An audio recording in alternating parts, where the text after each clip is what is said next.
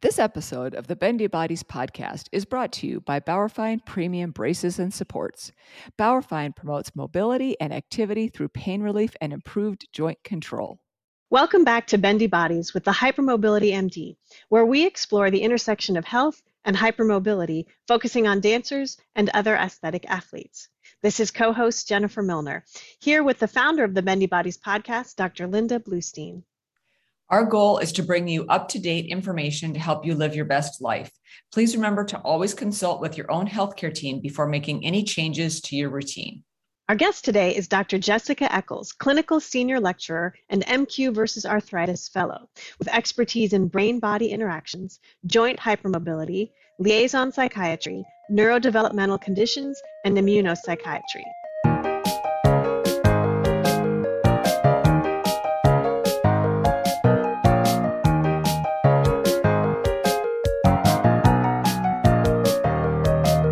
Dr. Eccles, welcome back to Bendy Bodies. Thank you so much. It's a real pleasure to be back.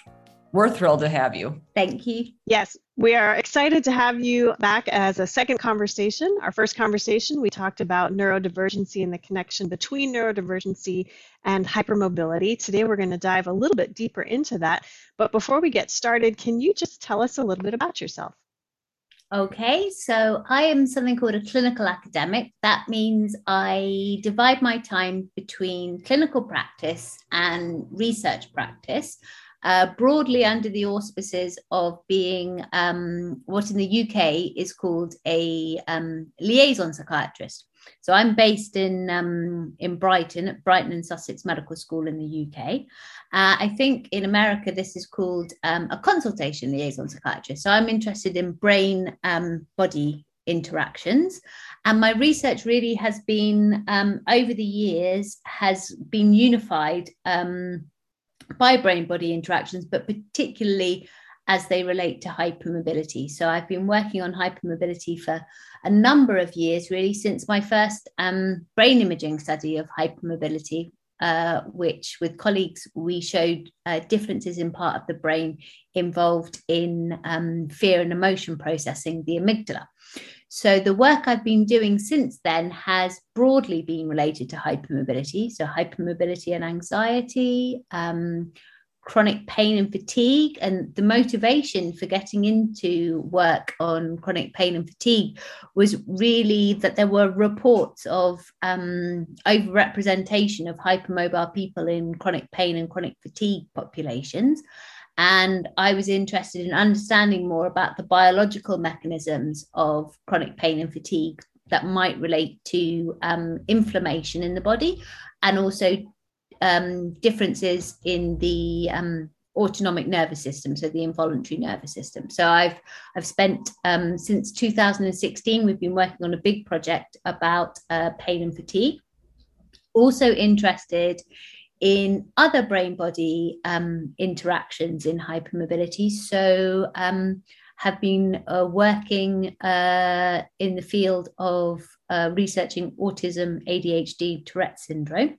And that complements nicely my clinical practice, which is in adults with ADHD, autistic adults, and adults with Tourette syndrome. So my clinical practice in Sussex in the NHS is in the neurodevelopmental service.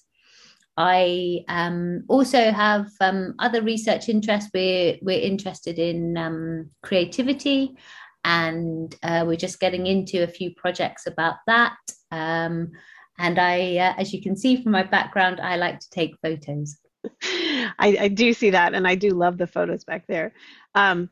I think that we actually said this the last time we interviewed you, but there are so many different things that we could talk to you about because you have gone down so many really interesting research rabbit holes, connecting a lot of different things that are at the forefront of the minds of many of our listeners. Your research areas are listed as neuroscience, psychiatric and neurodevelopmental features of connective tissue disorders, and mechanisms of chronic pain and fatigue. I mean, there's so much for us to choose from. Before we go too deeply into this conversation, though, can you describe what is meant by neurodevelopmental conditions?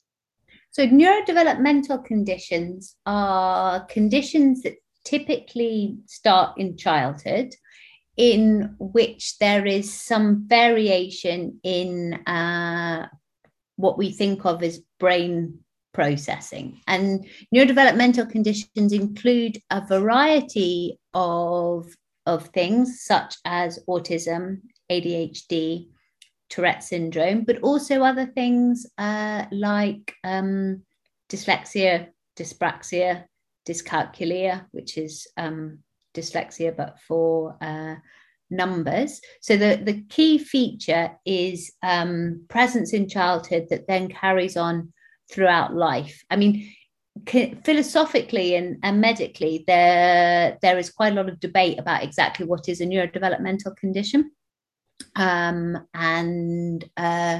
I think the definitions are changing all of the time. It's a very medical model and word.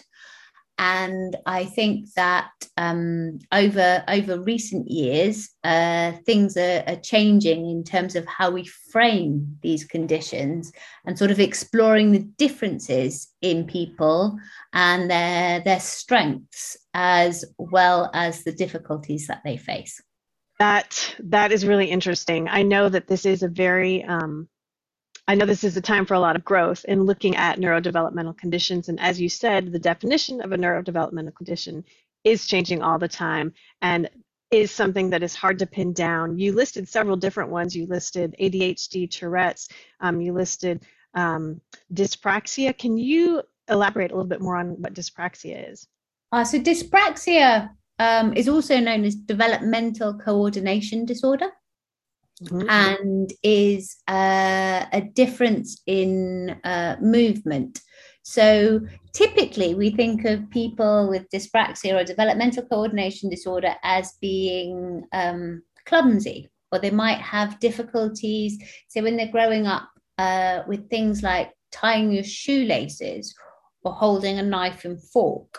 But the presentation of dyspraxia is it doesn't mean to say that you can't catch a ball or write. Every individual is different and will have strengths and differences. And what's also interesting is dyspraxia, like dyslexia, is often associated with kind of outside of the box thinking, creativity, and other interesting attributes. But we know that it's often also co-occurs with ADHD. Interesting. And do you see any relationship between the dyspraxia and proprioceptive issues? Are they inextricably linked? Are they just sort of causationally linked? What do you see? I'm not sure about the causation, but yes, there's definitely dyspraxia is related to this sense of where we are in space. And some of I alluded to an earlier hypermobility imaging study that we did, and hypermobility is people who are dyspraxic often are hypermobile. And when we did the hypermobility imaging study, we found that a part of the brain that's involved in proprioception actually seemed a bit smaller in hypermobile people than the non-hypermobile people, and that might be one kind of factor in thinking about the brain processes that concern proprioception. But proprioception is obviously a really important sense and often overlooked. And it may be that when we're thinking about strategies and interventions to help people in the future, that actually proprioceptive work might be beneficial for a whole variety of things and not just movement.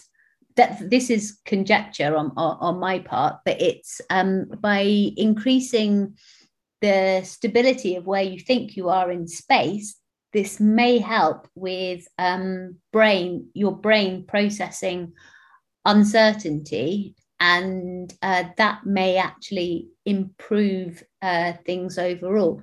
And we know that hypermobile people often have a kind of quite weak core stability, and that by improving core stability, you can improve pain in other parts of the body by strengthening the core.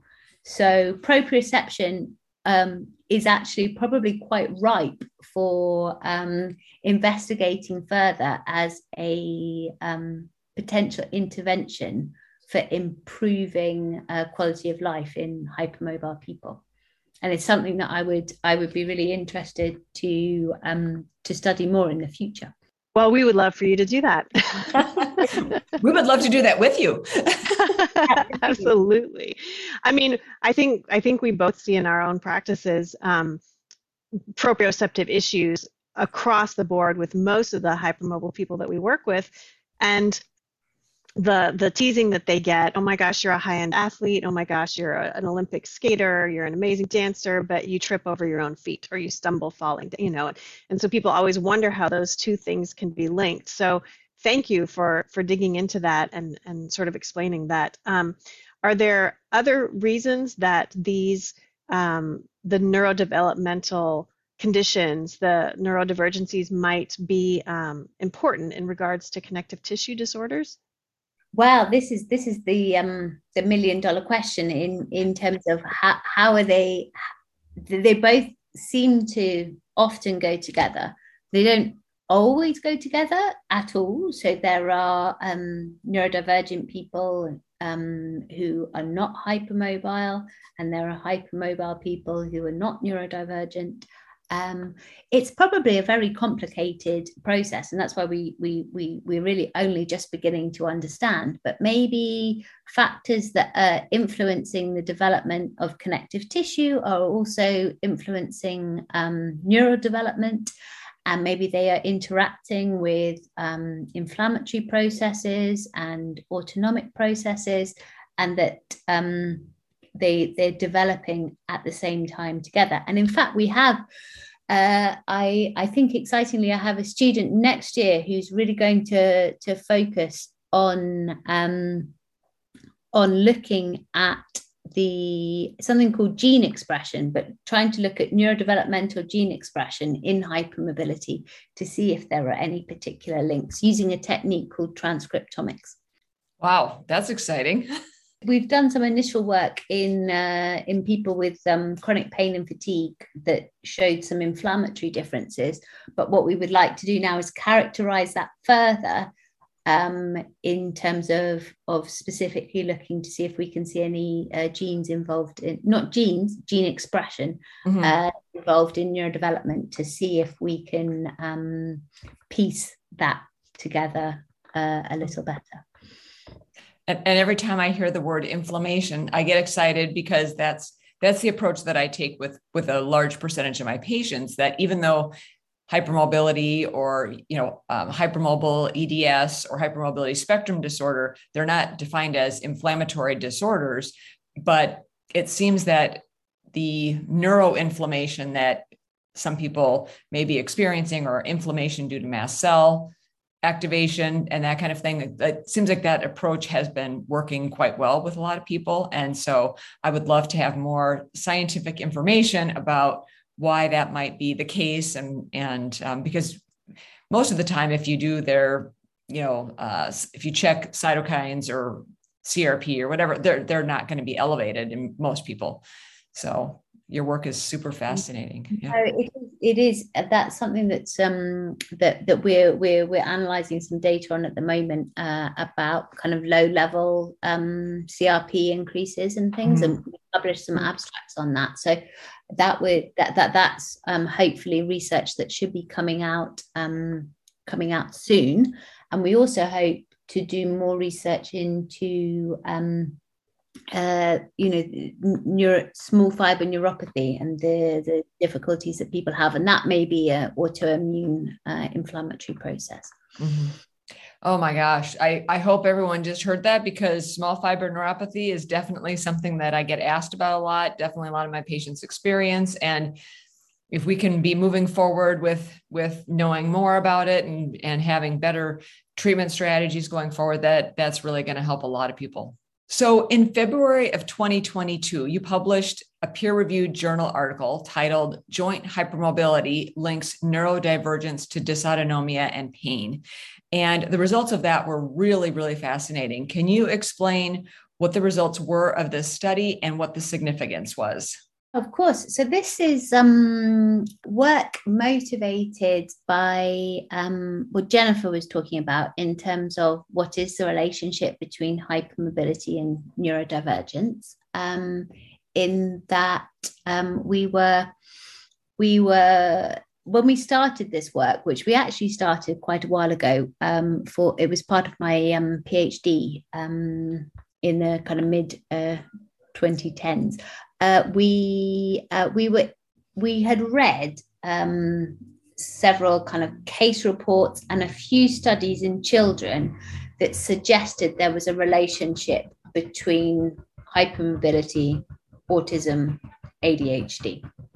So there was this kind of intrigue in can we look at this a little bit further? These were relatively small studies, often case reports.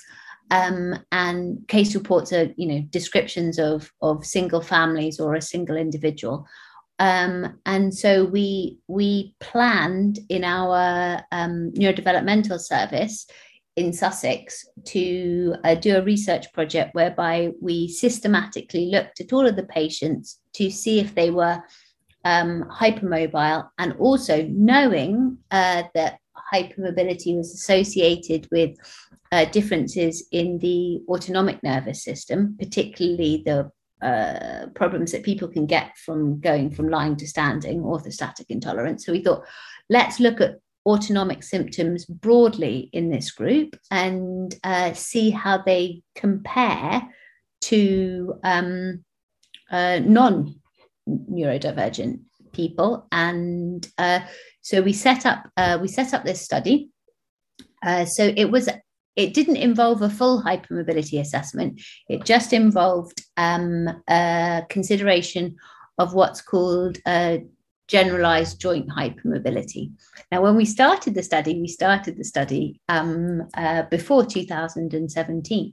So at that point, joint hypermobility syndrome was synonymous with hypermobile, not hypermobile EDS, the one before, EDS-HT, which was also known as EDS-3. So a little history of the diagnostic classification. And at that point, people were widely considering a Beighton score of 4 or more as indicative of generalized joint hypermobility. So we had trained clinicians who measured and recorded the Beighton scale. The patients completed an autonomic symptoms questionnaire, and we recorded, because they were in a clinic where people were being diagnosed and assessed for autism, ADHD, and Tourette syndrome. We noted down their diagnoses. Interestingly, this was back before, at the transition of DSM-4 to DSM-5, which for people who are not familiar with is the American manual for diagnosing mental health and neurodevelopmental conditions. And in DSM-4, you tended to only be diagnosed with one condition rather than co-occurring conditions. So you would typically have an ADHD diagnosis or an autism diagnosis. And so most of the patients in the clinic who took part in the study only had one diagnosis. We know now with DSM-5 and how things are evolving that actually that probably means we missed some co-occurrences. So some people who were diagnosed as autistic may actually also have had ADHD and vice versa. But we were using the information that we had at the time. We had 109 patients with neurodevelopmental conditions. In the paper, we explain why we're using the word neurodivergence, and that is because we wanted to take a non-deficit based approach. We didn't We want to recognize that these conditions have strengths as well as difficulties.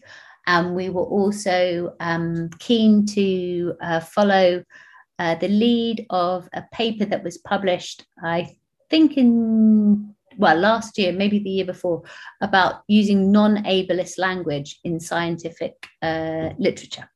So that means often people talk about healthy controls.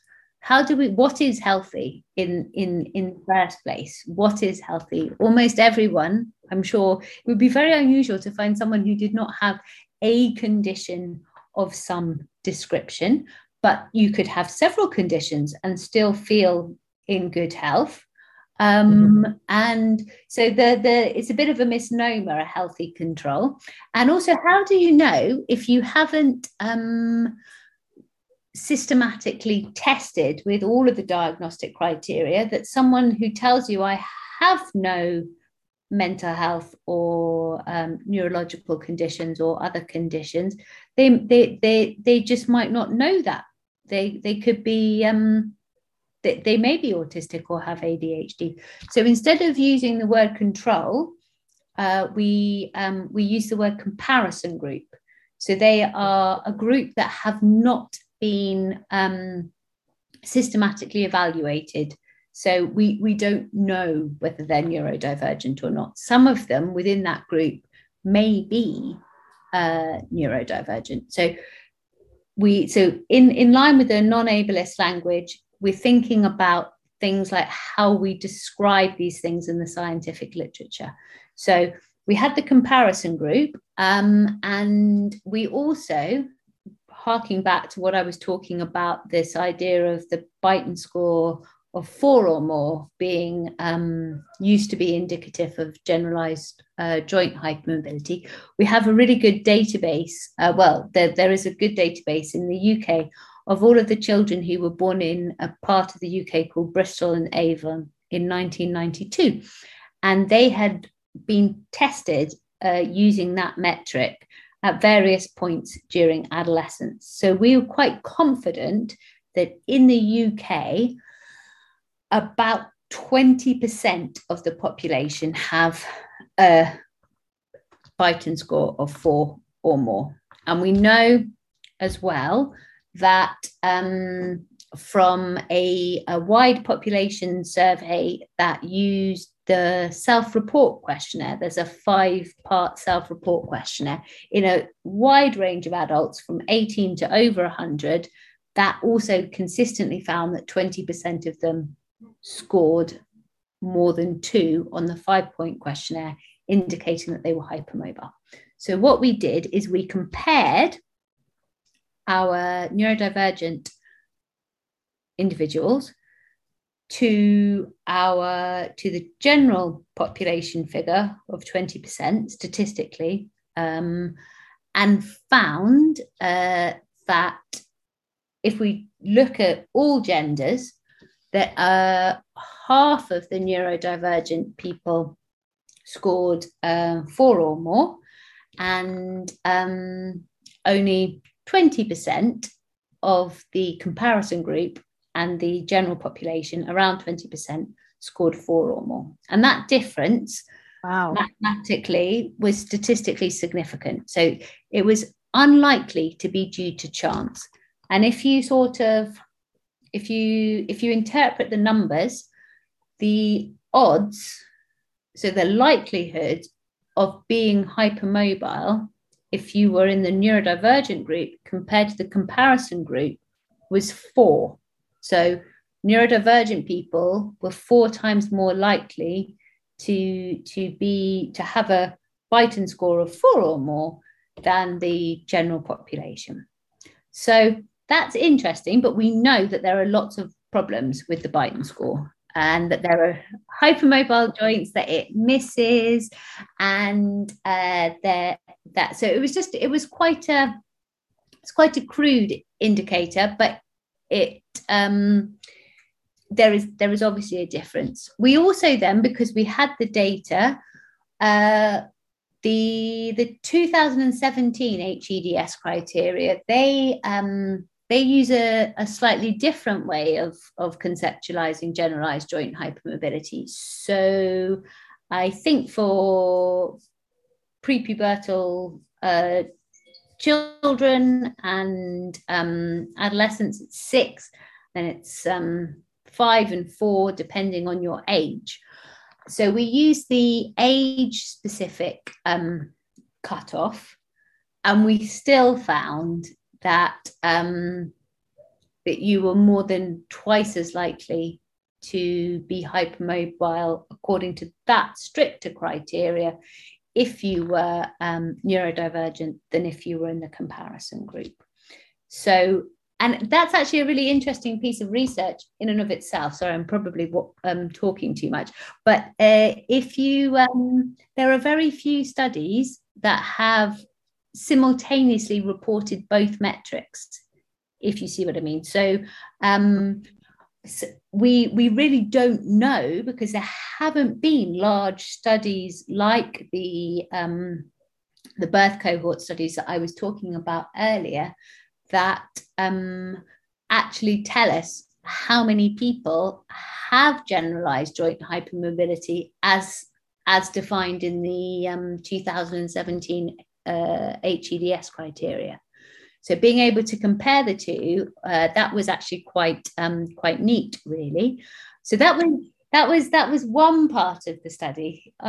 Is there an overrepresentation of hypermobility in the neurodivergent group?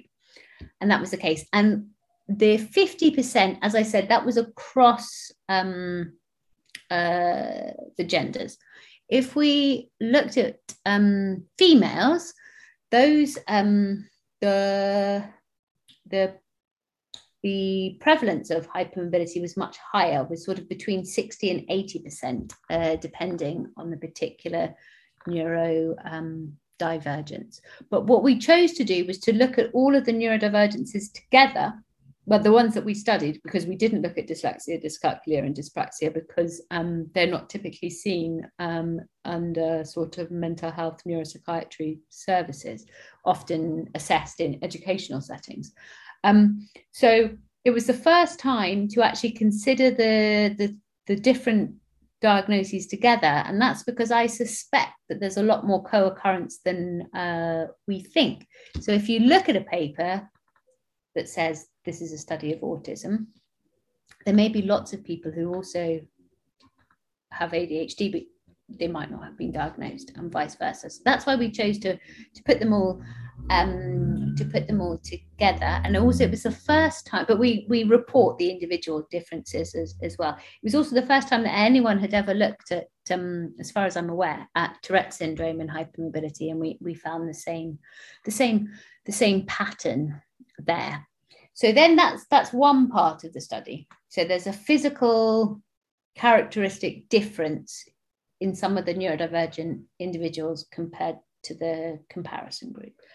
We know, and colleagues have been doing work that suggests that neurodivergent people experience a variety of physical health issues. So things like gut disturbance, what I was talking about before, the difficulties on standing, orthostatic intolerance, allergies, and also experience, my colleague Sebastian Shaw and his collaborators, Mary Doherty and others, just produced a paper that suggested that autistic people experience significant barriers to accessing healthcare.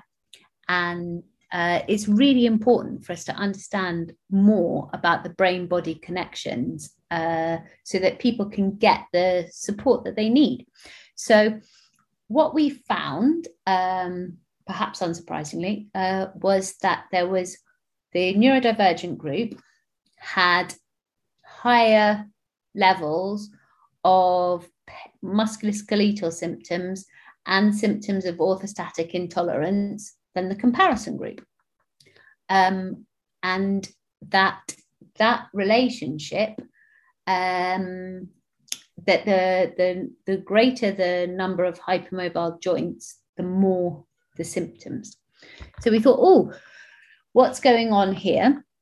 So the neurodivergent group are having more symptoms. The neurodivergent group are more likely to be hypermobile. We know that hypermobile people are more likely to experience problems like orthostatic intolerance and pain. Is hypermobility a potential reason for why neurodivergent people are experiencing increased number of physical health symptoms? So that was our second question. And we addressed that through something called a mediation analysis, which is where you have a number of different variables that are all related, and you want to see if the relationship between two things, so that was neurodivergence and physical health symptoms, is in fact being exerted, that relationship, by a different variable. And so we had hypermobility as the mediator variable. So there are things called mediators, and these are potential mechanisms to explain the relationship. And then there are things called moderators, which are things that alter the strength or the direction of the relationship. So we did a mediation analysis, and it looks like hypermobility is somehow implicated in this relationship between neurodivergence and physical health symptoms that we described, which were the orthostatic intolerance and musculoskeletal symptoms. So it was a relatively small sample in that we had 109 neurodivergent individuals. I think the hypermobility data is pretty robust, in comparing it to the 6,000 adolescents in the general population. But other people need to repeat these studies, and it would be fantastic if a bit like we later did in our mechanisms of chronic pain and fatigue study, that we in that we did the Brighton scale, we did the JHS diagnostic criteria, the Brighton criteria, and the HEDS 2017 criteria. No doubt by the time someone does that project, the HEDS criteria may have changed again.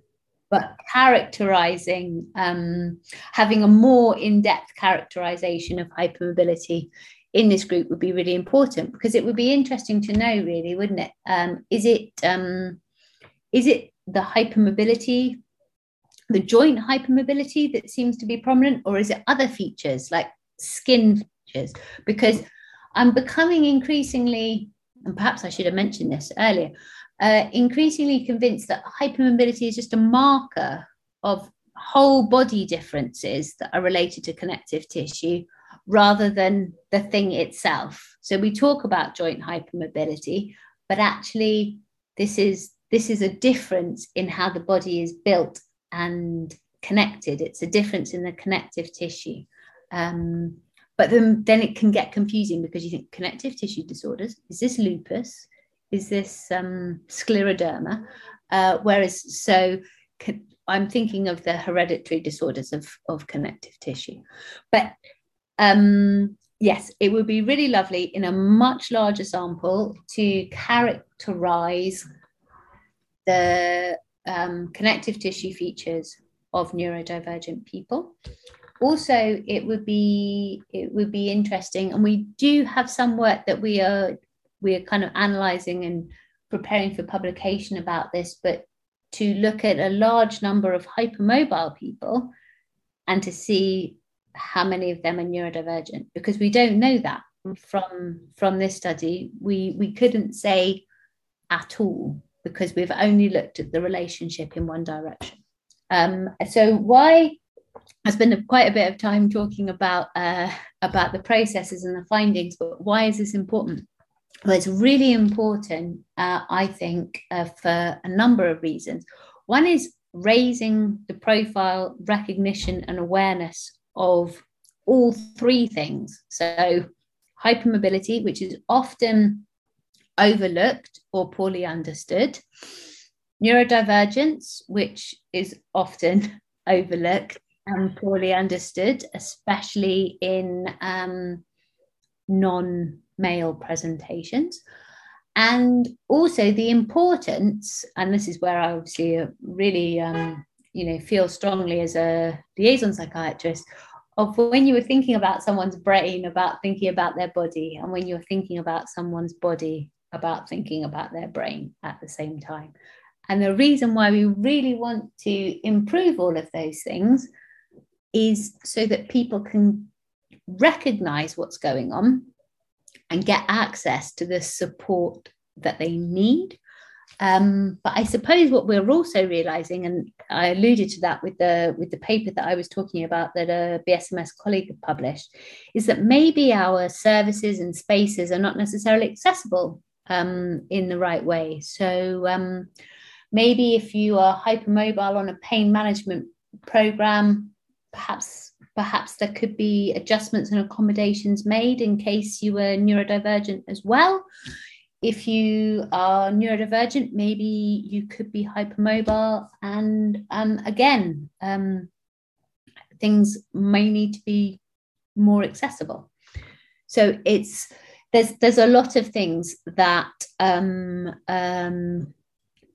that we should be thinking about when we think about this relationship. So kind of increased recognition, screening, accessibility, and really, education amongst doctors, healthcare professionals, a variety of healthcare professionals, and also patients themselves. Patients are often really curious and know so much more than their doctors. So just trying to raise awareness. And what I actually found quite interesting was when some of the feedback that I got when the paper was published was kind of like, oh, I've known this for years and years and years. Why isn't anyone doing anything about it? Which is absolutely true. But the fact is, we haven't actually known it for years and years. It's been suspected. The patients have known it for years and years. But the scientific world there are not a huge number of studies. Whilst we were doing this study, the big study in Sweden, the population birth cohort, not the birth cohort, the population study suggested that you were more likely to be autistic or have ADHD if you had a diagnosis of JHS or EDS. But it was a big study in a whole population, but we need more work to confirm it. Yeah, that so much of that that I'm thinking about and processing. And as you said, there are so many overlaps between the two populations and the issues that they deal with. And one of the things we hear a lot from the hypermobile population is people think I'm crazy, or people tell me there's nothing wrong, or that I'm imagining this, and they can't understand why everybody else can do these things and they can't without hurting themselves or getting out of breath or whatever the case may be. And so it's really hard to get a diagnosis. And I see that as well. I have family members with autism, and they're very passionate about digging into the research as well. And you see so many people who are diagnosed later in life as adults and going, oh my gosh, now it makes so much sense. Now I understand why. People told me it was all in my head, that I was just being sensitive or whatever. So just that emotional overlap of having something that's going on that doctors don't recognize and having them confirmed and going, I'm not crazy, I am hypermobile. I'm not crazy, I'm autistic. And getting that reassurance with that diagnosis of here's an explanation why. So drawing that connection between the two groups, I think, is a really important one. So I really appreciate the work that you have done with this. Thank you.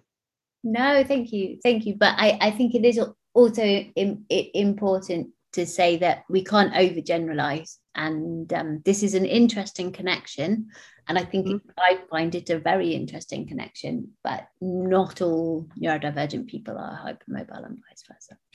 Absolutely. I wanted to just go back to one specific thing because it was so fascinating to me. So are you saying that if somebody had one hypermobile joint and then somebody else had 4 hypermobile joints, or I should say 4 versus 6, because then they would actually score in the hypermobile category, right? That the people who had a higher Beighton score, a higher number of hypermobile joints, they generally had more symptoms than the people who had fewer? Yes.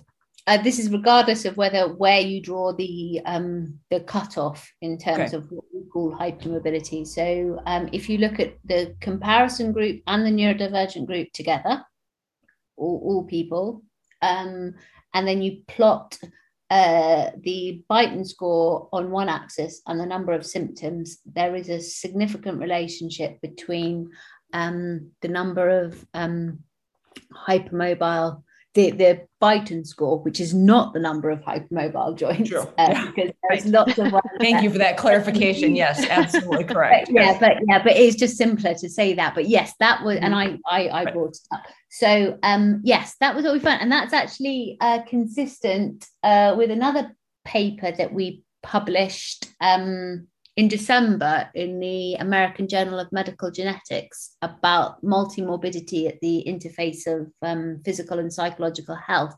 Was this was in a sample of patients with psychiatric issues, so using mental health services, that the hypermobile patients had more autonomic symptoms. So that they're all mental health patients, and then the hypermobile ones have more autonomic symptoms than the non-hypermobile ones. And again, there are those relationships. That's so interesting. We just need to keep doing more research, right? We need to keep drilling down on this. Well, we need more. We need, people like Dr. Eccles, who are really, I love how you describe things. I love how you think and the quality of research that you're doing, because, and I know that's what you mean, Jen, right? Of course, that's what you mean. Like, but we need more people who are really asking the right questions that really are going to help people. So I think it's just, super, super great, the work that you're doing. Yeah. But it is actually quite a small field in terms of professional researchers in hypermobility. It's not like some of the other conditions. But hopefully I'm going to be presenting at the EDS conference in September. It will be really fantastic to meet up with other hypermobility researchers from across the world. Absolutely. Moving from this, or continuing on with this, what have you seen about how anxiety is linked to joint hypermobility, neurodivergency, and autonomic nervous system dysfunction? Well, this is interesting, and we could have a whole podcast on hypermobility and anxiety. So that was the original work that I was doing, was motivated by this relationship that has been systematically shown, study after study after study, that suggests there is a relationship between hypermobility and anxiety. I think that relationship is driven by, and we have data to show, that's driven by an overactive autonomic nervous system, which is, I think, related to the way the body is built and how the vasculature and the cardiovascular system work, and also maybe Linda was saying, there might be autoimmune and inflammatory processes that also contribute to reasons why the involuntary nervous system is more finely tuned in hypermobile people. I'm not saying that autonomic dysfunction is anxiety, or that if you have a diagnosis of POTS, you must be anxious. But that I have a video that I prepared for the EDS Society a couple of years ago that sort of goes through the different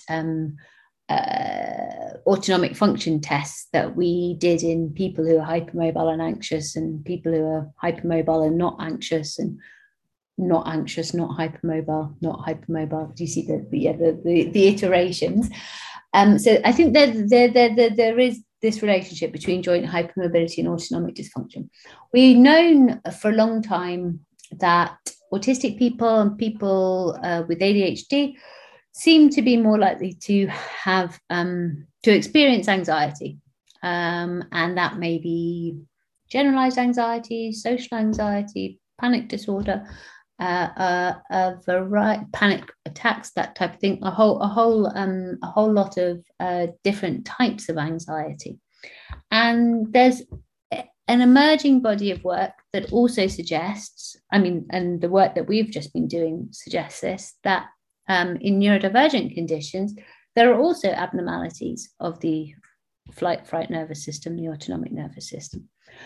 So we haven't sort of explicitly joined all of the dots together, but there are associations between the three. So we think hypermobility is related to neurodivergence, hypermobility related to autonomic dysfunction, neurodivergence related to autonomic dysfunction, and neurodivergence related to anxiety. So it's if we did a study and we had all that data, we could do some nice modeling to look to see at the links. But what's really interesting is there are sort of there's hypotheses and qualitative work, I think, out there rather than quantitative work that suggests that stimming behaviors or self-soothing behaviors in neurodivergence may well be actually an attempt to downregulate an overactive autonomic nervous system, and that by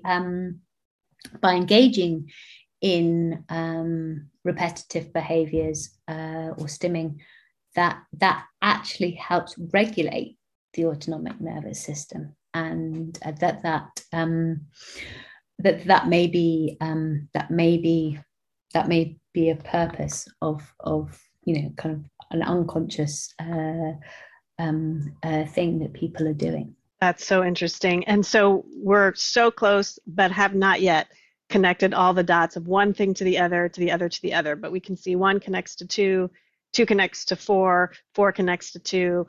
We just haven't connected all of them together yet, which we appreciate the work that you were doing in this. You mentioned the ADAPT program during your really excellent interview with Jeannie DeBone on her podcast, Finding Your Range, which we highly recommend listeners checking out. What can you tell us about this program?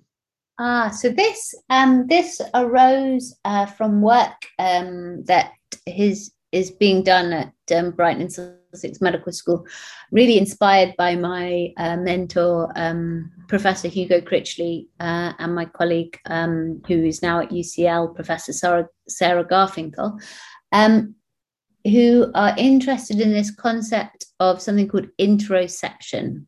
Interoception is an unusual word, and people are like, is it interoception? But no, interoception is the internal sense of what is happening in your body, as opposed to exteroception, which is what's happening outside your body, sound, that type of thing. We have, and the very first paper that I published about hypermobility with the brain imaging, we noticed some interoceptive differences in the hypermobile group compared to the non-hypermobile group. And alongside this, Hugo and Sarah noticed a relationship between being sensitive to your internal bodily sensations and anxiety. And they developed a paradigm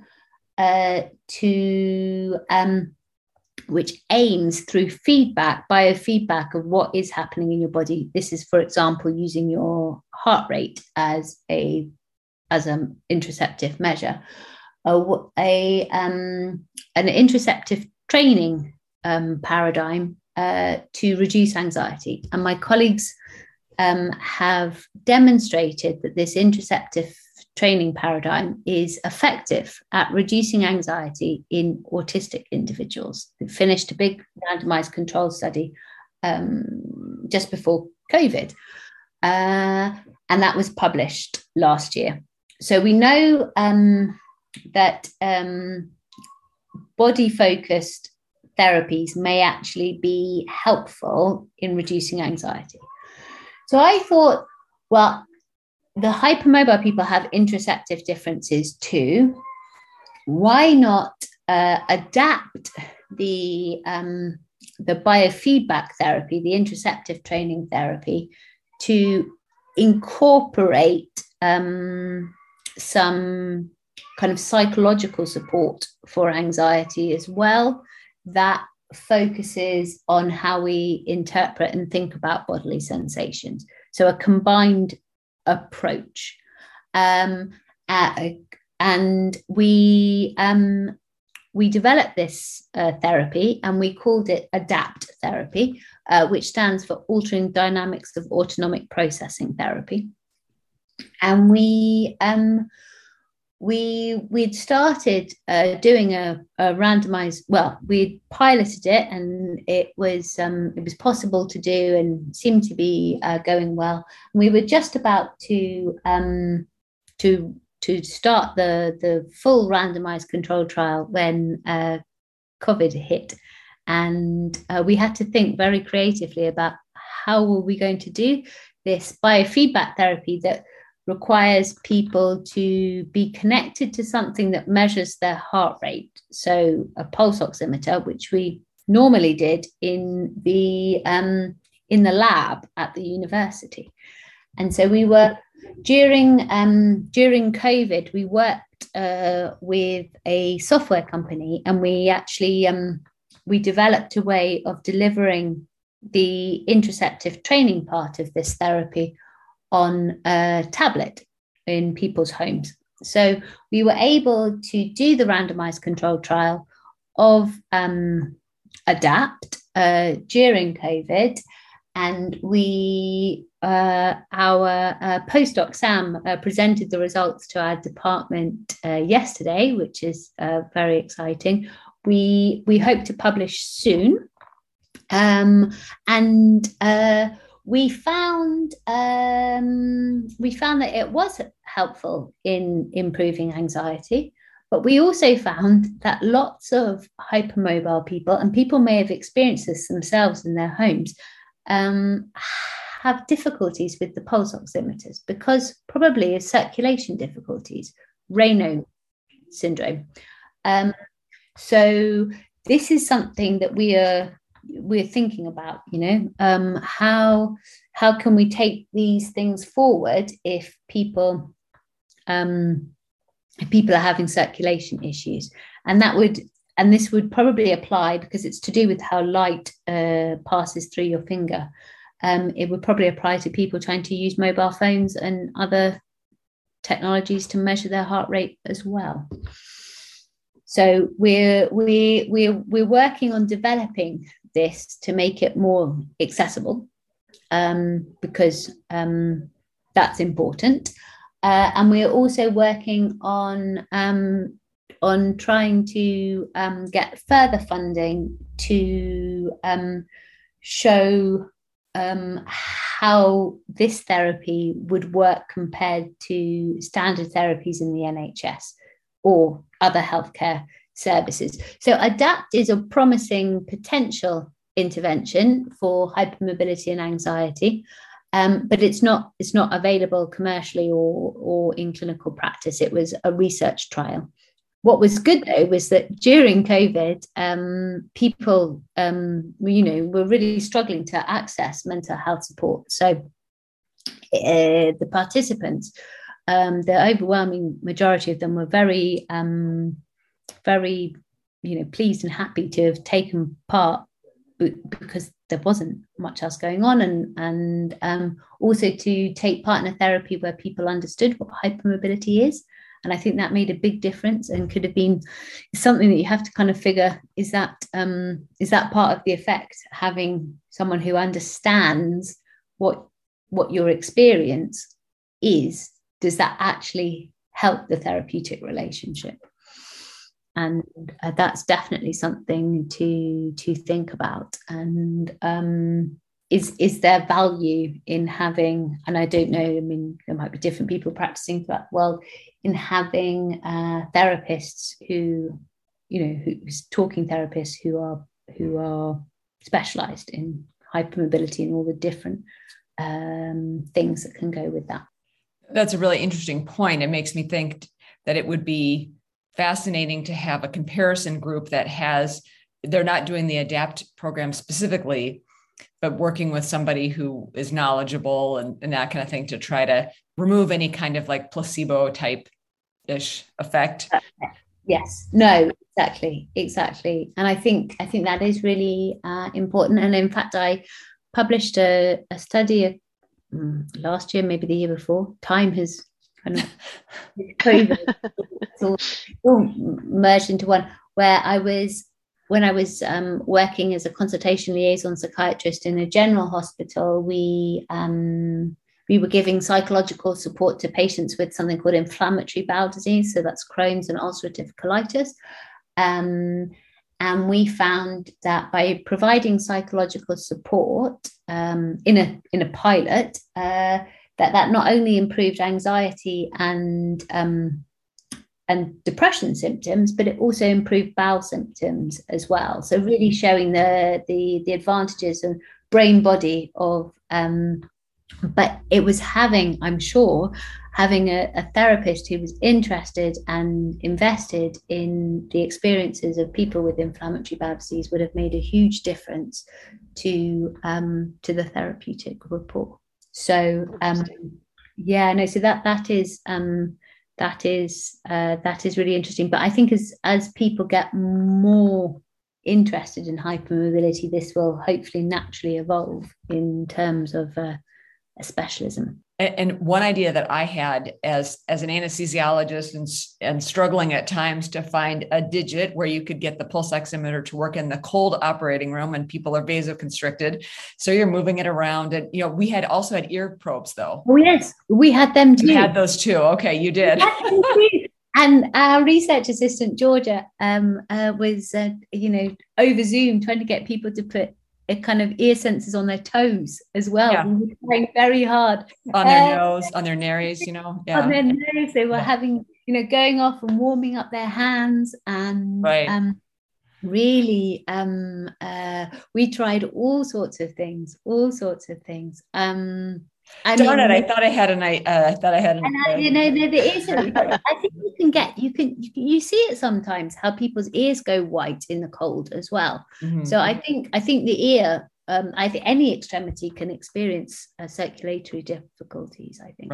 Right, definitely. Yeah, I think we mainly went with ear sensors in general because we sort of anticipated that this could be a problem, but it was still an issue. Interesting.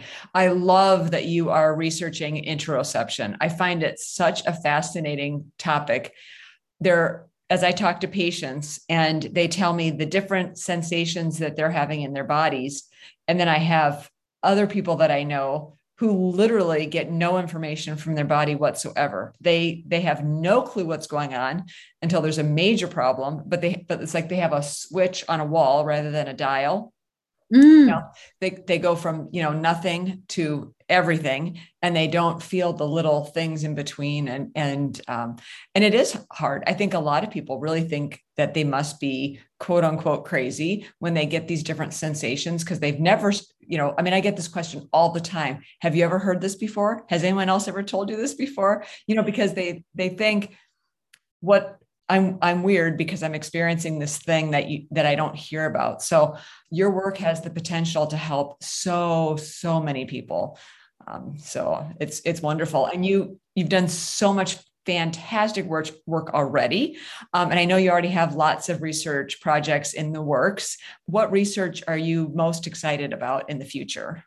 Well, at the moment, I am working on a couple of ideas, and I'm really excited about a proposal we're trying to put forward about understanding the mechanisms potentially of low-dose naltrexone as a treatment in chronic pain, to try and work out, because we know there's a few small clinical trials here and there, and a lot of, I think there's a lot of patients who are accessing low-dose naltrexone.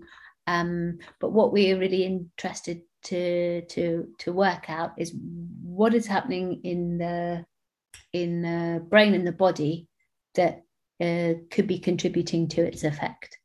Because I think that's a really interesting thing about medicine, is that there are lots of drugs that are already in existence for certain conditions that could perhaps be reused in other conditions. Mm-hmm. And you can imagine there's slightly less interest in trying to, do research in things that you can't market because they're already there. They're already there, and maybe quite cheap. So like I was working when I worked in the immunopsychiatry service that my colleagues at BSMS set up. We were using in patients who had a mildly raised CRP, which is a level of inflammation in the blood. We were using a different type of antidepressant.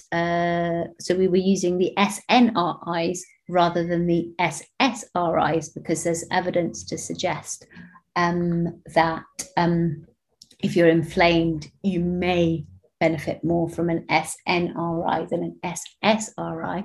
But also some anti-inflammatory medicines are also useful for mood problems. So we know it isn't one of my main areas of expertise, but we know that there is this big relationship between inflammation and mood and feeling states, and that they influence each other.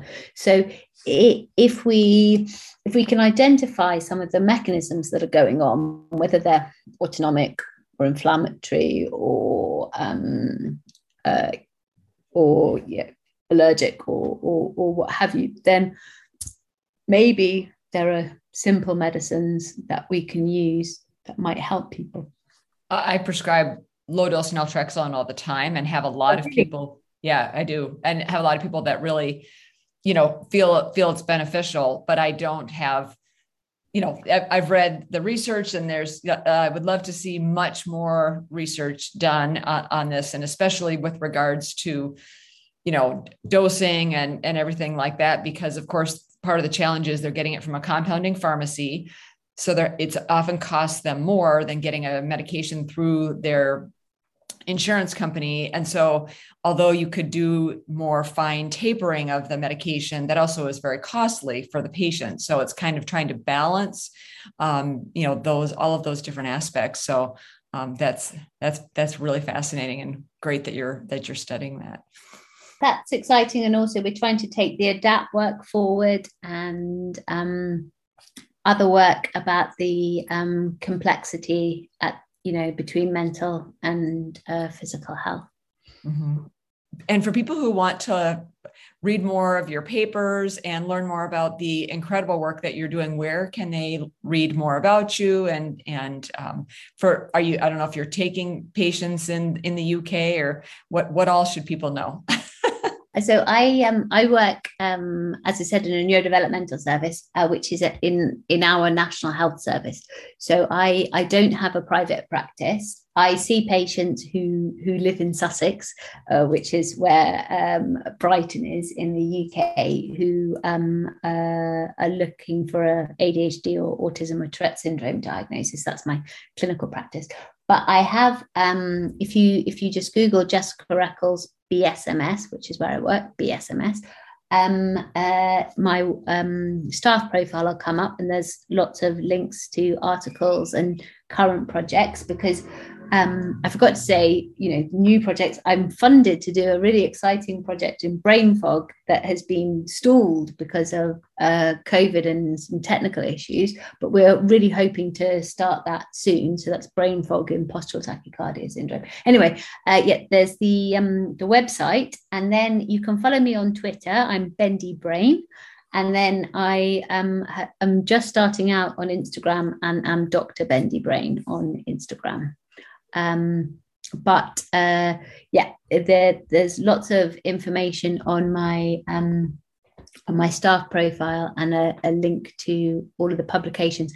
And where possible, we have really endeavoured to publish open access. So the articles that I've been talking about today the neurodivergent one, the one about the autonomic symptoms in mental health patients, and the brain imaging one, they are all open access. So anyone can read them. That's wonderful. Fantastic. Yeah. Yep. And I know I've found several interviews with you or lectures that you've done that I can find on YouTube and watch with you presenting to a variety of different places, and those are always excellent. So if people are looking to hear more from you, that's another great source to hear some of your words of wisdom. So we appreciate all that you are doing in this field and for spending your time with us today. You have been listening to Bendy Bodies with the Hypermobility MD. Today we've been speaking with Dr. Jessica Eccles, Clinical Senior Lecturer and MQ versus Arthritis Fellow, with expertise in brain-body interactions, joint hypermobility, liaison psychiatry, neurodevelopmental conditions, and immunopsychiatry. Dr. Eccles, your research is incredibly valuable, and I think one of the things that we both agree is so wonderful about what you do is that it has you have an eye on the practical application of it too, that you have these real world issues that you are trying to solve, helping open up access to people who are neurodivergent or hypermobile, helping the medical community to be able to see people more clearly. You have such a clear eye on trying to have that real world application in the research that you do, and we are so grateful for it. Thank you so much for sharing your expertise with us today. Thank you so much for having me. I learned so much, as always. Every single time I listen to you speak, I learn so much. So we're both so grateful. Thank you. Bye. Bye. Bye. Thank you for joining us for this episode of Bendy Bodies with the Hypermobility MD, where we explore the intersection of health and hypermobility for dancers and other aesthetic athletes. If you found this information valuable, please share it with a colleague or friend and leave us a review on your favorite podcast player. Remember to subscribe so you won't miss future episodes.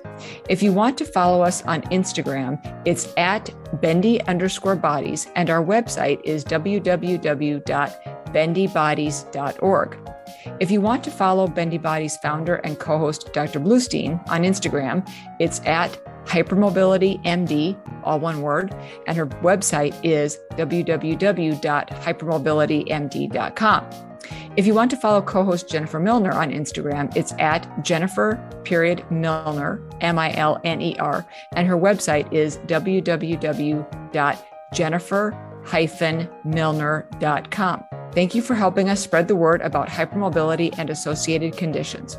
We want to hear from you. Please email us at info@bendybodies.org to share feedback. The thoughts and opinions expressed on this podcast are solely of the co-host and their guests.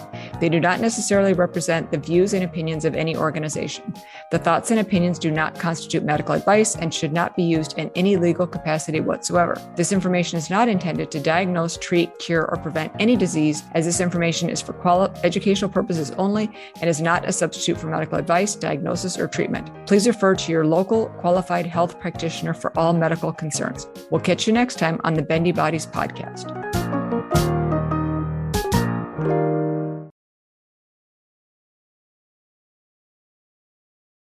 This episode of the Bendy Bodies podcast was brought to you by Bauerfeind Premium Braces and Supports, designed to provide joint stability and pain relief.